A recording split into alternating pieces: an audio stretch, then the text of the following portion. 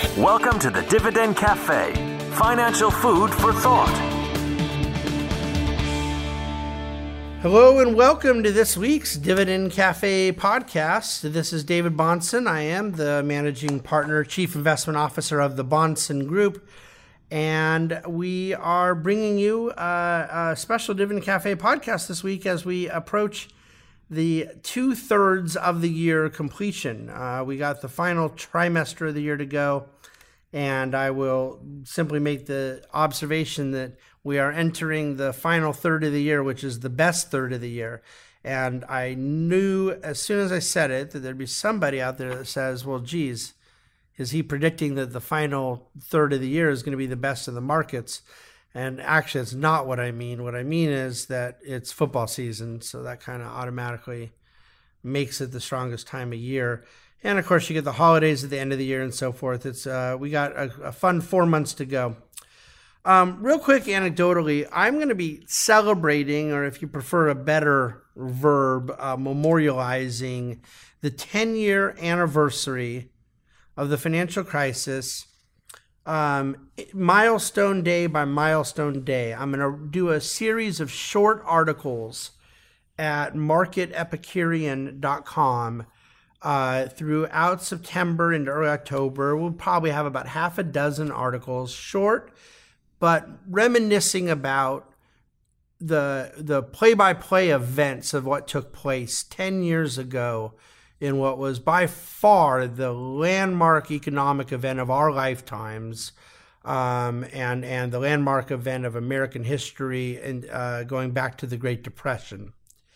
And so I'm going to try to kind of personally reminisce and walk through some of what was taking place 10 years ago on those given days when Fannie and Freddie were taken over, when Lehman went bankrupt, things like that. But also try to just sort of apply a kind of catch-all lesson around what it means to investors, and what we learned from those events, and what we need to understand going forward. So marketepicurean.com. If you don't get that, I don't write very often on it, so doing this kind of series for it, it isn't like you're going to inundate it in your inbox, but it is, I think, some of the better content. Let's put it this way. It's content I love writing. Subscribe, check it out, and then after the financial crisis series, you can always unsubscribe if that's all you wanted. Okay, let's jump into the Dividend Cafe. I just did a whole dedicated podcast at Advice and Insights about this subject, but I'm going to lead for you with this very story. We've never had an inverted yield curve that did not foreshadow a recession within 12 to 24 months. I believe this is basically true, and you'd really have to have financial media on mute to not hear it 2 to 3 times a day right now. But I want to add another factoid to the milieu of considerations. And that is that we've never had a recession when corporate profits were growing, ever. Q2 profits were up 7.7% quarter over quarter. That's a surreal amount of profit growth on a quarterly basis. Although I guess nominal GDP was up 7.6%, real GDP was up 4.2%. So with that kind of economic growth, maybe it's not as surreal.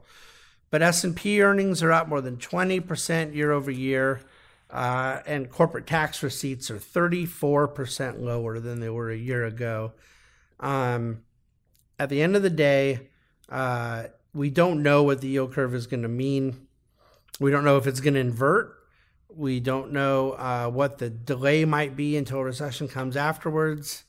And in fact, as long as corporate profits are growing, that presents another fact pattern that market prognosticators will have to deal with. In terms of the Fed at Jackson Hole, I thought Chairman Powell's speech was reasonably uneventful. He kind of reiterated all the same talking points the Fed's had for the last several months. What the fundamental tension is within the Fed and its critics right now is this. Look, the hand-wringing is being driven by a belief that low unemployment is fundamentally inflationary. And that is a preposterous thesis that I think has been disproven throughout certain historical periods. It's called the Phillips curve. But whether I'm right or wrong about that, the very low unemployment we have had has the Phillips curve advocates on the Fed wanting to tighten monetary policy to curtail what they believe will be inevitable inflation.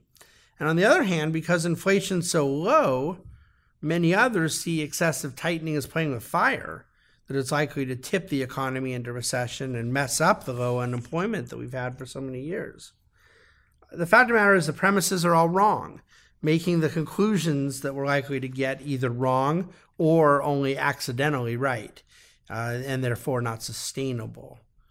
The reason for the Fed to normalize monetary policy is not because low unemployment is a ghastly creator of inflation, but rather because pricing money below its natural rate creates distortions and malinvestment in the economy.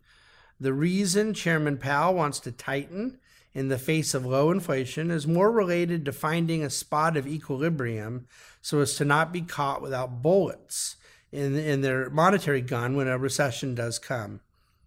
I'm uncomfortable with the central bank setting any inflation target above 0%. But even if they do believe that creating 2% inflation is a good thing, those who see the absurdity of the Phillips curve are right to be concerned, but for the wrong reason. We believe the Fed will raise rates next month, and most likely, but not assured, again in December. And we think whatever they do or don't do, right or wrong, will likely be for the wrong reason. If nobody, let me see here.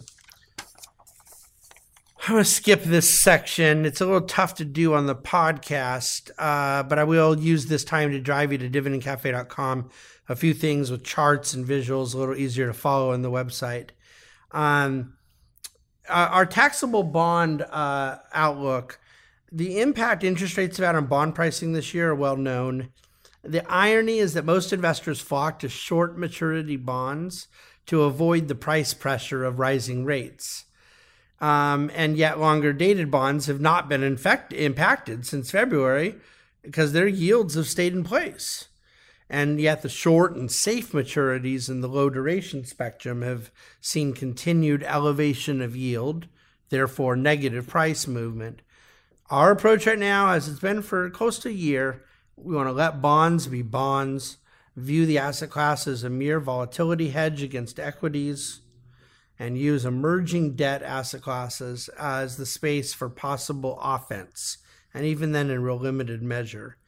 U.S. credit has continued to perform well, floating rate, high yield, CLOs. We particularly like the CMBS space, commercial mortgage backed. In no subclass of the bond world, though, would we want to take on improper or imprudent risk. Boring is better. For those hoping the Fed hits the pause button here soon, I do have good news and I have bad news. The good news is it's entirely possible the Fed will indeed pause, and that could be a boost to risk assets around the globe. The bad news is I don't believe they'll pause unless something were to break. That is, something on a macro level were to really wear down. So in other words, the likely cause for the Fed holding back from a second rate hike between now and the end of the year, feared by many because of its impact to asset prices, is that something may happen to asset prices. So they wouldn't do it. You get the idea. CapEx is a good thing, you say, a fascinating backtest by our friends at Strategic Research of how company stock prices are performing based on their various primary uses of cash. Post-tax reform showed that the stock prices that are investing the heaviest in CapEx are outperforming the overall market and outperforming the companies that are most focused on stock buybacks. So companies whose primary use was M&A have performed the worst. Well, why would CapEx be so favorably reflected in stock prices? The answer is it indicates an investment will go into enhanced productivity and that the fruit of productivity is profits. I encourage you to look at dividendcafe.com, a chart on the highest corporate income tax rate in the world that the United States had before tax reform. And then you go all the way down the list, and where we stand now, right between Estonia and Slovakia. But just a dramatic reduction of our tax rate, adding on an absolute basis better after-tax profits to American companies, but on a relative basis, making us far more competitive with the rest of the world. The big news of the week in markets was the announcement of the progress with Mexico on a revised NAFTA agreement. No doubt the strategy to deal with the EU and Mexico, and we presume Canada, all before China is beginning to, having gone through these other processes before we get engaged with China is looking like an effective strategy. Should Canada enter the fray and the EU talks settle, it's going to produce a lot of leverage for the Trump administration with Canada. So it will be interesting to see how that plays out. I think the chart of the week at Dividend Cafe, I would really check it out. It's fascinating to see the corporate profit growth year over year, every single year going back to 1950. And the only times that that declines year over year are when we have gone into recession. And so I just believe that the historical guide of no recession, unless there's a decline in corporate profits growth, is very unlikely to be beaten up or disproven here in this part of the cycle. So a lot of good stuff there at the website. I've tried to cover a lot of ground here today. I hope you've gotten something out of it. We do encourage you to sign up, subscribe for the Dividend Cafe podcast. You can check it out at Stitcher and iTunes and Google Play and all your normal things. But we would love for you to subscribe. Other than that, reach out with any questions. We're going to head into September now. I'm going to do this series on the financial crisis at Market Epicurean, and we're going to keep doing what we do. I think we're making good decisions on behalf of our client portfolios now, and working very hard to reiterate, our viewpoint and test exactly what we're committed to and things like that. So a lot going on, fun time of year. I'm going to leave it there. Thank you for listening to the Dividend Cafe podcast.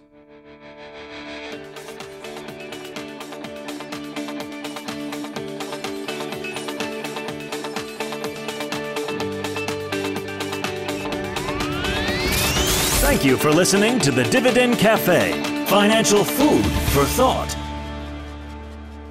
The Bahnsen Group is registered with Hightower Securities, LLC, member of FINRA and SIPC, and with Hightower Advisors, LLC, a registered investment advisor of the SEC. Securities are offered through Hightower Securities, LLC. Advisory services are offered through Hightower Advisors, LLC. This is not an offer to buy or sell securities. No investment process is free of risk, and there is no guarantee that the investment process or the investment opportunities referenced here will be profitable. Past performance is not indicative of current or future performance. Is not a guarantee. The investment opportunities referenced herein may not be suitable for all investors. All data and information referenced herein are from sources believed to be reliable. Any opinion, news, research, analyses, prices, or other information contained in this research is provided as general market commentary. It does not constitute investment advice. The team at Hightower should not be in any way liable for claims and make no express or implied representations or warranties as to the accuracy or completeness of the data and other information, or for statements or errors contained in or omissions from the obtained data and information referenced herein. The data and information are provided as of the date referenced. Such data and information are subject to change without notice. This document was created for informational purposes only. The opinions expressed are solely those of the team and do not represent those of Hightower Advisors LLC or any of its affiliates.